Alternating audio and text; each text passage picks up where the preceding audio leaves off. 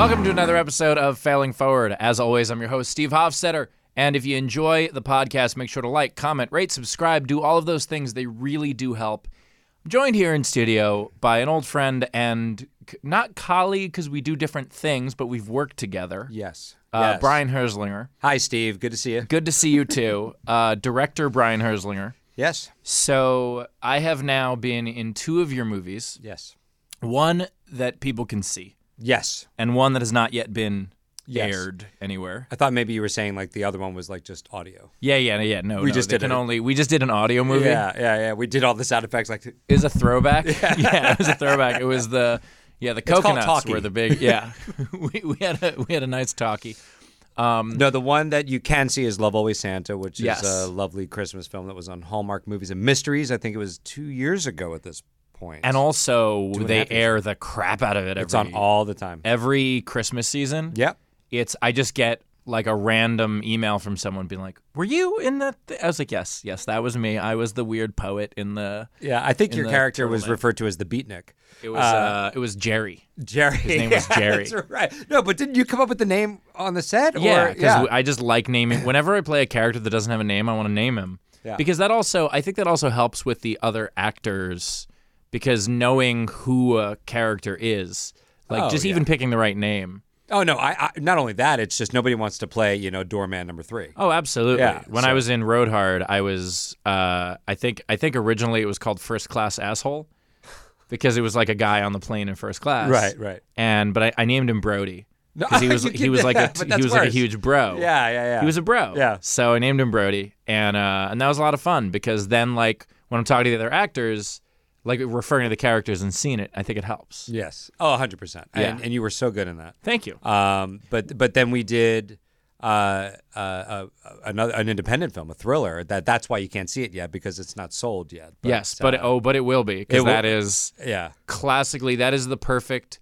If a mid-40s bored housewife were to tell me what she wants to watch on television, I would be like, oh, well, we just made that. Yeah, the perfect pose, yoga thriller. Yeah, oh my God, a yoga thriller. That's what I call it. But honestly, I got to tell you, I did this film as a bit of an experiment. Yeah. Because it was the first movie that I got involved with in terms of the raising of the money ahead of time. Yeah. And starting a relationship with a good friend of mine from back home in Jersey. Yeah. Johnny Bravo. That's his real name, John Bravo. I've known him since I was in high school, and he was. That's his real name? Yeah, I swear. Oh my God, that's amazing. Great guy. He acted in my senior thesis film for film school. Yeah. And he even told me back then, he's like, I always wanted to make movies. So he retired. Yeah. And then he's like, Brian, can we make a movie? And I'm like, yeah, sure. Yeah. And so Jay Black, and you're a good friend of mine, we wrote this script, and I said to Johnny, I'm like, we got to do a thriller as opposed to a Christmas movie. Yeah. Because a Christmas movie, every dime has got to go on screen. Yeah. You need snow, you need spectacle, you need beauty. A thriller, you shoot in a house. Yeah. Right? Maybe some lights, right? And do it that way, and it was much more doable for this first go around. My favorite part of it, though, was that because we were shooting at a yoga studio, and if anyone is curious, so I played. It's weird to say this, but I played comic relief in a thriller.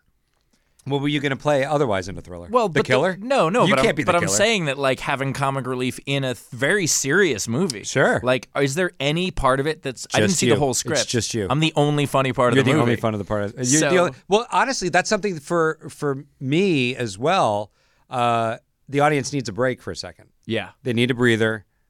Just a little bit of reality, because not everybody who's in a yoga class is meant to be in a yoga class. Well, yeah, and that's what. So the character I play, I viewed him as the foil to because there's the guy. I don't want to give away too much about the movie, but there's a guy in the yoga class who is like the Rico Suave, smoldering guy, right. And then I'm just this doofus. Oh wait, I thought you were describing you. No, absolutely okay. not. All right. Absolutely not. Yeah.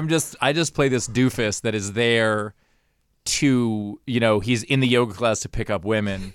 And there are like subtle things because there's the part where, because the thing I love about working with you is you let me do my thing. Yeah. I'd be dumb not to. I would be dumb not to. I appreciate that. Yeah. But the amount of times, like, I've gone in. I don't even go in on auditions anymore because the amount of times I've gone in an audition for something, and I will read the line the way that I think I would say it, and they want me to stick to the exact clunky words on the page. And it's like, well, but not every character speaks like that. You're writing the dialogue how you would say it. Mm-hmm. So with The Perfect Pose, my favorite little thing, and I don't know if anyone will ever pick up on it, but there's the first scene that I'm in when I walk into the yoga class, and it's only like the hot girl and the hot guy. And instead of setting up my mat next to the hot girl, I set up behind her. Because my character is such a pervy asshole. He's looking at her. Yeah, the whole time. Exactly. He would set up behind the hot girl. Yeah. Instead of, anyway, so that was, I love being able to do little things like that. Oh, I love that. But also, more than any of your instincts was your instinct for the costume. Your yoga outfit in this movie is probably going to be the poster. Really? I mean, how does that even exist in real life? The shirt was something that wardrobe got for me. But the headband. Headband, I had grown a beard so that I could shave it in a weird way. Yeah, yes. The premise. Nobody would go near you in real life if you were walking around like this. It was so much fun. And the little shorts and the yoga mat I didn't know how to handle. It was a lot of fun. It was great. And speaking to the tone of the movie, the movie is a very serious, it's a thriller, but it's also a marriage drama, which is interesting. So I'm very excited about it. And it's one of those projects where you go into it not knowing, I'm thinking to myself, not letting anybody in on what I'm thinking, which is, how the hell am I pulling this off? Right. We're shooting this, for a certain number and a certain number of days, and the audience can't know how much we had and how many days we had. So I have to make it look great. But that's and I think, this goes toward your origin story, which will, eventually lead us to your failure story. That's the world you come from, though. Right. The idea of you made yourself a director. You wanted to direct, and there's a lot of people who will go, okay, I want to have this very, very difficult job to get. And so what I'll do is I'll work in peripherally related jobs so that maybe I can eventually be promoted toward that job, which is not the way to do it. Mm-hmm. The way to do it is what you did. If you have talent. If you don't have talent, it's a horrible way to do it. But I can't imagine it's too different than becoming a comedian. I mean, how do you... Yeah, but becoming a comedian, you can do stand-up at smaller venues that you just don't want to be at. Right. But to become a director, you have to direct something. Yeah. And that's very difficult because for the most part, as a director, you have to direct something that someone else creates. And so what you did, because was it your first project or just your first big project, The My Date with Drew? That was my first big project. I mean, the thing about deciding to become a director was in high school. That's when it was. And honestly, the first, I always loved movies, but I was going to be a vet. You were going to be a vet? I was going to be a vet. I loved animals, and, I knew, growing up, as a Jew in Jersey, your parents are like, you better do something with your life that's going to make sure you're getting paid. Make sure you're, the dreams are great, but just make sure you're, locking and loading and being a doctor or a lawyer. Make sure you're stable. Make sure you're stable. That's not filmmaking. Yeah. So, but I was going to go be a vet, and then I had an experience in high school where I did the senior video for our class, and I got permission from the principal to get all 381 kids out of my senior class in Cherokee High School in Marlton, New Jersey. To come out on the football field for the big finale. I had this vision for this helicopter shot over all the kids in the bleachers. This is before drones are easy to get. No, I needed a helicopter. This is 1994, right? Yeah. And I wanted all of them to be from above. They were in the shape of a 9 and a 4. I didn't get that, but I got them all out of school early on the last day of their high school careers to go out onto the football field. Yeah. And I got a giant group shot of it. And then that night was senior night, and I had to show this to the students. So everybody got off early. I went right into the editing bay, and we're not talking, digital. Yeah. We're talking VHS tape out of my camcorder into a machine. You make a mistake, you're screwed because you can't undo it. Yeah. And I had been editing all of the individual moments with all the other seniors that were singing along to Walk Like a Man by the Four Seasons and Oh What a Night by Four Seasons. And I guess I like the Four Seasons. This was Jersey. Yes, absolutely. I'm a Jersey boy. Yeah. So, and Oh What a Night was our prom song. So long story short, I was editing up until the minute that I had to go show it in the gym, in the cafeteria. And I put it on, And I was scared to death. It's the first time I'd ever shown anybody anything really on a scale like that I had done. And the standing ovation, everybody was crying and everybody was doing it. I'm like, oh my God, this is the best feeling in the world. Yeah, you're like the power of reaching people. The best feeling in the world. And I want to talk about, something you alluded to here. Like the first movie, the first piece of anything like that I was in was a film made in high school by a friend of mine who is now Todd Strauss-Schulson, who is now a successful director. Oh, wow. And when I think I was 17, he was 16. Mm-hmm.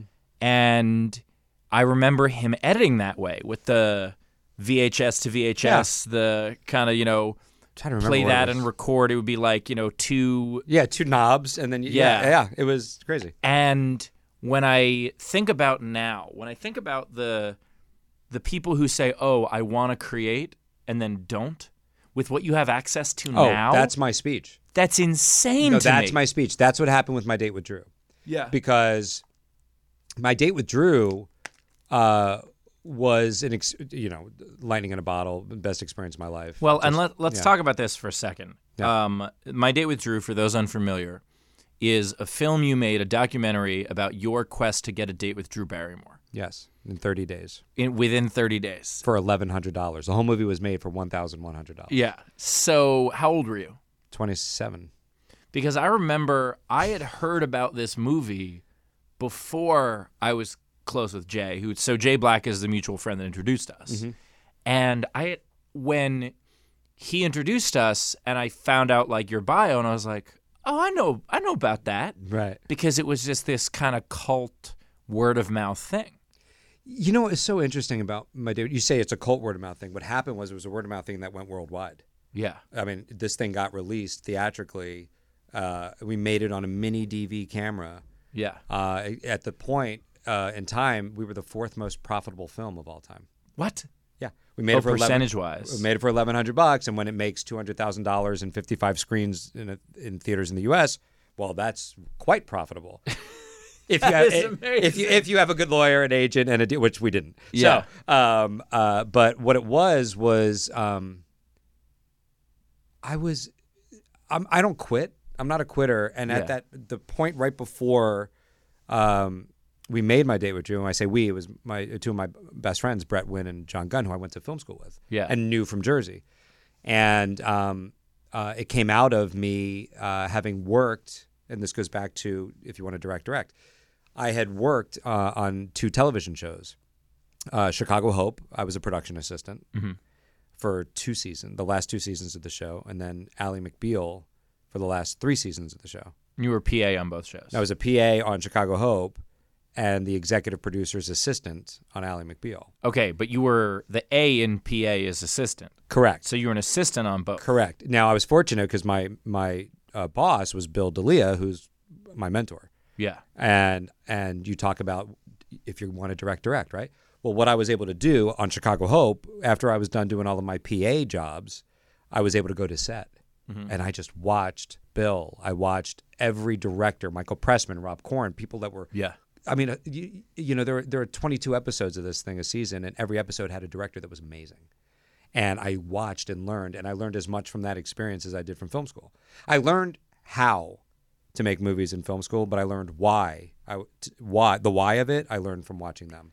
And I will say, as someone who had the chance, so when Fox greenlit Laughs and they gave us a commercial, I had this vision for the commercial, and I wrote it, and I starred in it, and I had the ability to direct it. And I was like, okay, great. And then I realized there's so many little things I just don't know. Mm-hmm. Yeah. Because you can have all the vision in the world of like, okay, I want this camera to shoot this way. Right. But without trying, without seeing someone else try and fail, without, learning from someone else's mistakes, learning from their successes. Oh, yeah. Yeah, and I was very, very lucky that we had Jordan Brady there with us, and he basically helped me direct, i.e. he did a lot of it. Mm-hmm. Yeah, and, right. I still got credit as the director. Yeah, but that's a great person to have with you, right? As somebody that could fill in those gaps. Absolutely. So my goal, and by the way, so perfect example of if you want to direct. When I was a PA at Chicago Hope, After the first season I was working there, Yeah. I wanted to make a short film on 35 millimeter, film, an actual film, and do a big, awesome short film that impressed David Kelly, that impressed all the Fox executives, that impressed everybody, so I could get an episode to direct. Right, that was my goal.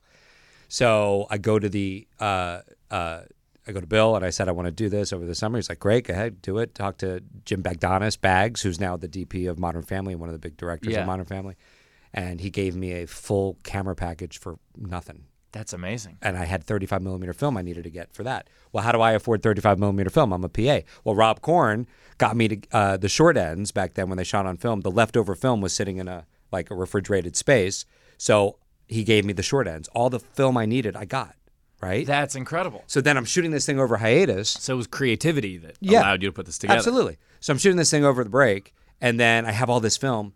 I can't afford to process the film. That's a whole other stage. So what did these awesome producers at Chicago do? They let me tag like a little bit of footage at a time with their dailies when we were back in production. Yeah. So they would get dailies back from Chicago Hope, and then there was like 20 minutes of dailies from Malicious Intent, my short film. Yeah. So it took forever to do it, and then I had the big screening on the Fox lot. This reminds me of the Johnny Cash song "One Piece at a Time." Yeah, exactly. Exactly. That's exactly right. Yeah, but it was just like, be patient. Oh, but then it was, I got to edit it. I edited it myself. Where did I edit it? On the Avids that they used for Chicago Hope. I would stay there at night. I would sleep in the lot and edit this thing, all just to get the chance to direct an episode. Because you saw an opportunity, and your solution was basically do anything you can do and put all the work you can do to get in there. And I want to talk to you more about that and what it ended up resulting in. Right. But we'll do that after the break. I love it. Welcome back to Failing Forward, joined here by director Brian Herzlinger. Hi, Steve. Who has had the the unfortunate privilege of directing me twice. Privilege.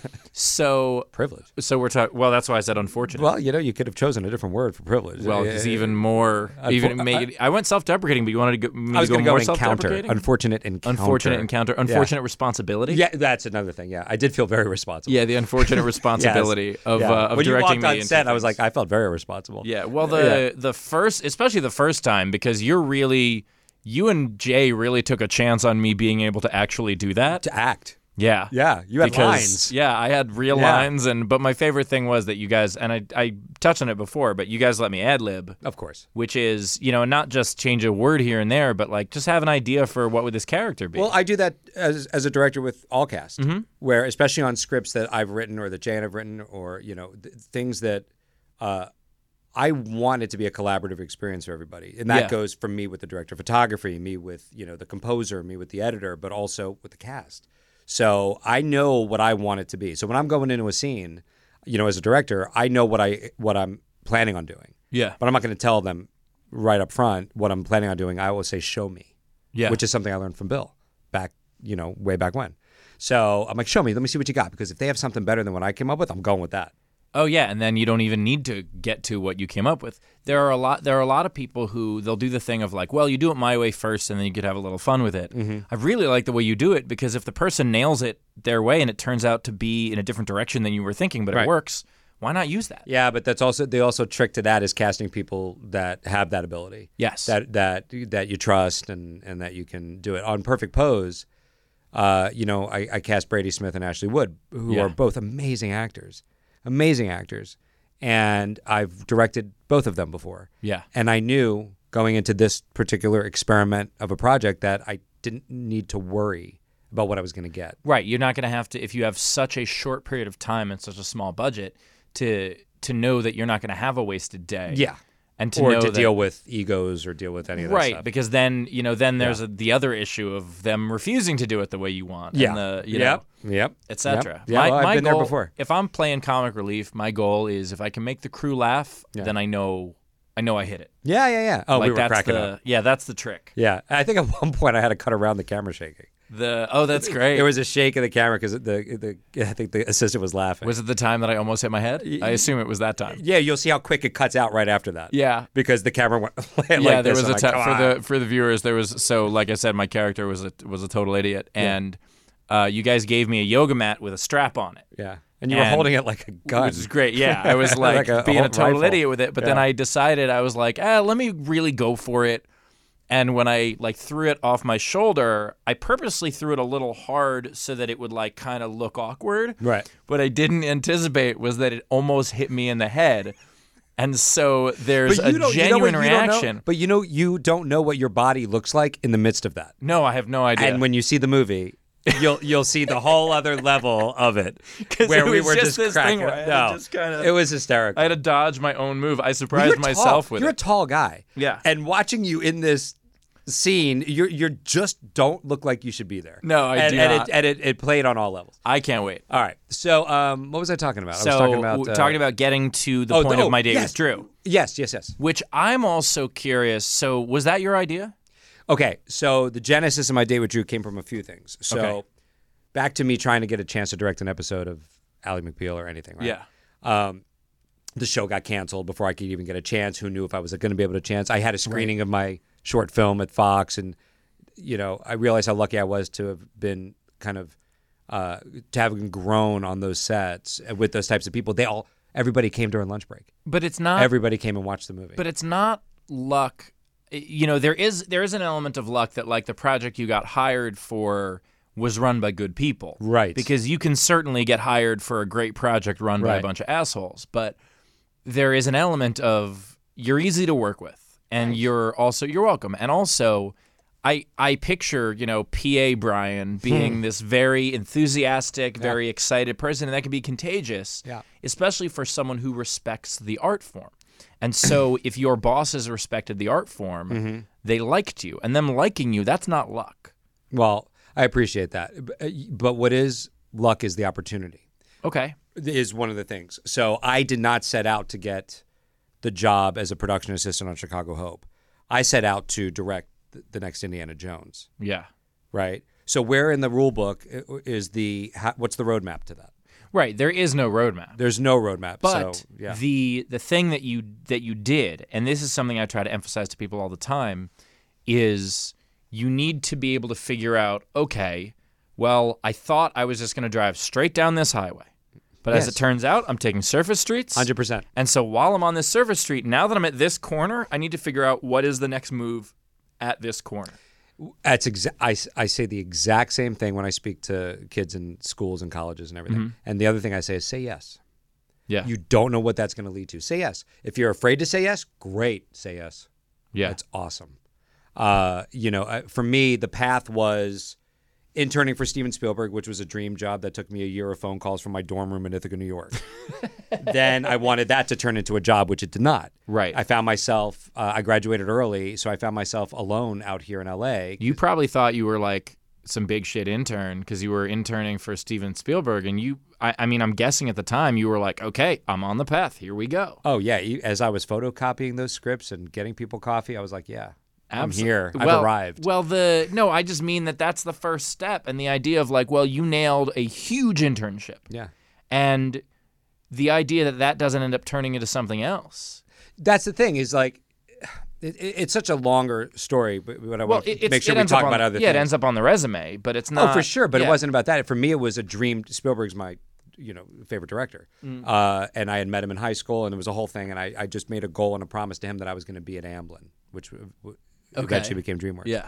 And I started calling the human resources department a year before I was coming out here from Ithaca to say, I'm coming out. No one from my school has ever gotten an internship here. I need to get an internship. How do I do it? And it was Patty from Human Resources. And Patty was like, just stay in touch with me. Call me every month. We'll make sure you're set up. And Good for Patty. Good for Patty. I got a DreamWorks hat. She would mail me memorabilia. And then the month before I come out, I call, and Patty is no longer working at Amblin. Oh, no. And I'm like, oh, my God. Where did Patty go? I don't know. So I had a backup internship at MGM. Yeah. And my dad and I drove cross country, and I still didn't have the internship at Amblin. First stop when we got to L.A. from New Jersey was Spielberg's mother's deli, the Milky Way. And back then there were payphones. Yeah. And I got to meet Spielberg's mother. She told me if she knew who her son was going to be, she would have had her uterus bronzed. And then we got outside, and my dad's like, just call again. Yeah. I got on the payphone, called, got a guy named Chet Thomas, who said, all right, come on in, let's interview. and I got the internship. But this is what I'm saying. I could say in one sentence that was a year, but I lived a year of what do we do? How do I figure this out? Do I get discouraged? Yeah. Do I abort? Do I abort? And no, it might not happen on your timeline, it might not be that highway you were talking about. Yeah. But you'll get there. You just got to just say yes and just be focused on it. Yeah, Persistence. you have to bob and weave. You have to bob and weave. All right, let's talk about my date with Drew. Yes. Okay, was it my idea? My date with Drew came out of a dinner I had with Brett Wynn at Hamburger Hamlet in Sherman Oaks on a Friday night. Yeah. I had just I'd been working at a post-production facility, the graveyard shift, handing out editing supplies to editors for about 6 or 7 months. Yeah. And that wasn't what I came out to LA to do. Really? Weird. Imagine that. So this is 2003. I had moved out here from 97. So it was 6 years, which was an eternity. Yeah. 6 years in, I should be directing Indiana Jones. And I wasn't. And Brett, I'm sure you have those friends where you could just be brutally honest with and just let all walls down. Yeah. And I was Brett's that guy for me. And I was just like, I'm done. I was done. I didn't know what else I could do. Nobody was more positive than me. Nobody made a better cup of coffee than I did. Yeah. Nobody copied a script better than I did. Nobody was more vocal about wanting to direct. And he was like, well, let's go shoot something. I'm like, shut up. Don't try to make me feel better because do you have $1 million to go shoot something? Because that's about what we need. Do you have a camera to go shoot something? He's like, no, but he's like, why don't we do a documentary? I'm like, I don't want to do a documentary. I want to do Star Wars. Yeah. I don't want to do that. And I'm like, what the hell do we know enough about to document? And then we're eating, and then a couple minutes later he goes, well, everybody knows you love Drew Barrymore. Why don't you try to meet her or something? And I'm like, what? I'm like, I don't want to be in it. It's so great that's where that idea came from. Oh, yeah. So I'm like, I don't want to be in it. And he's like, you've loved her since you were a kid. I'm like, Brett, no one cares about me. I am not. Yeah.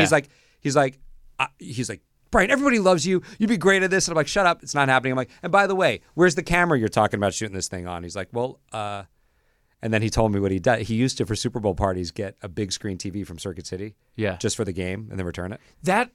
By the way, that is how I got my first couple tapes as a stand-up. I would go, that's absolutely what I would do. They had the 30-day return policy. Yeah. I would, when I had a couple of gigs coming up, I would buy a camera. Yeah. And there was like a 10% restocking fee. Yes. And so I would buy a camera for $500. And then, because I didn't have more than the $50 restocking fee, I could have gotten the $1,000 camera, but that would have cost $100. Yeah. So I would get the $500 camera, use it for like 2-3 weeks, and then return it. Yeah. And I did that probably 3 times. So Brett suggested, which might be why they're out of business. No, I think it's because of me. No, okay, fair. Because we got the camera from Circuit City. Yeah, and you did all the gear. 30-day. No, it was just the gear was camera. just this handheld mini DV camera. There's no microphone. There's no lights in my date with Drew. So we got the camera for 30 days. But before we even got it, he said, we'll get the camera for 30 days. And I'm like, well, that's interesting. Because now I'm thinking about it as a filmmaker. I'm like, well, that's a ticking clock. That's interesting. Would that trump people wanting to have any interest in watching me? Yeah. And so, and what had happened a couple months prior was since I was working at that post-production facility, it left my days free because I was working the graveyard shift. Yeah. So a good friend of mine told me about a game show that was holding auditions for contestants. I went. I became a contestant. I won the grand prize, $1,100 in luggage. And this is amazing. But if you saw the movie, the winning answer that won me the money was the name Drew Barrymore. She was the answer to the question that won me the show. Yeah. So that was in my head, and then the fact that I've always wanted to meet her was in my head, and I was like, I have no job.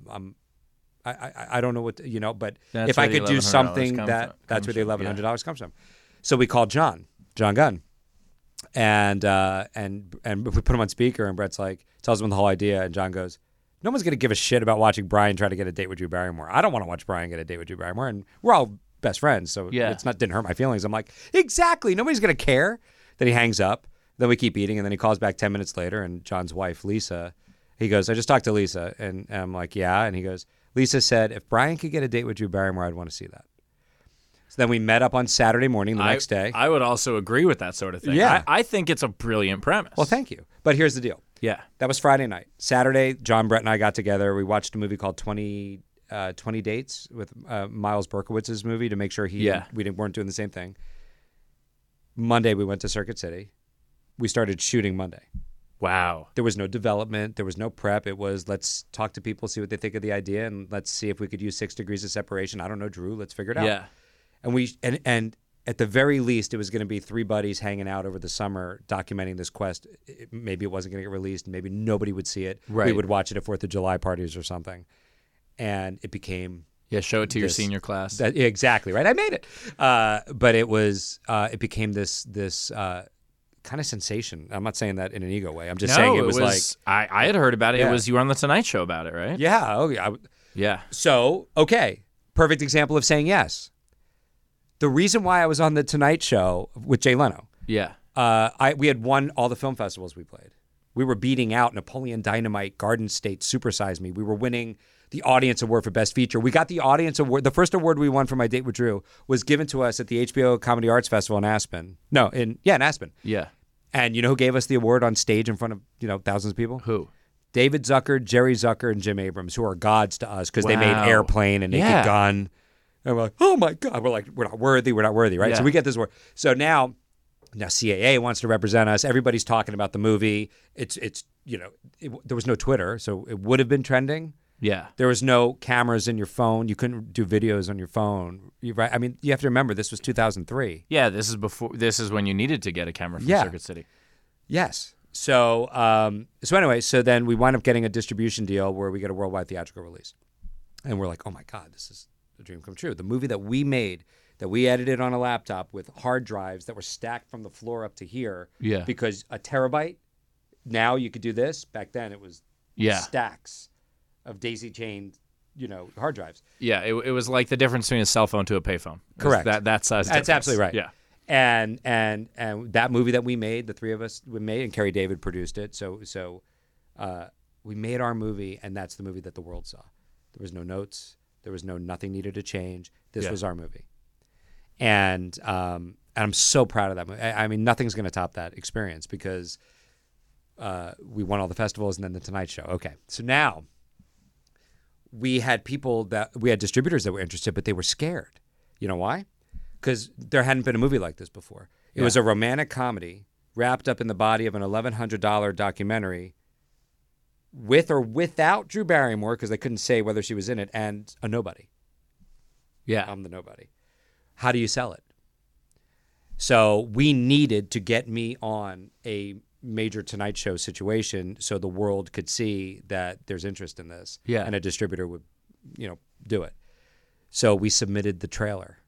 We just cold called the Tonight Show, and they watched it and had me on as a guest.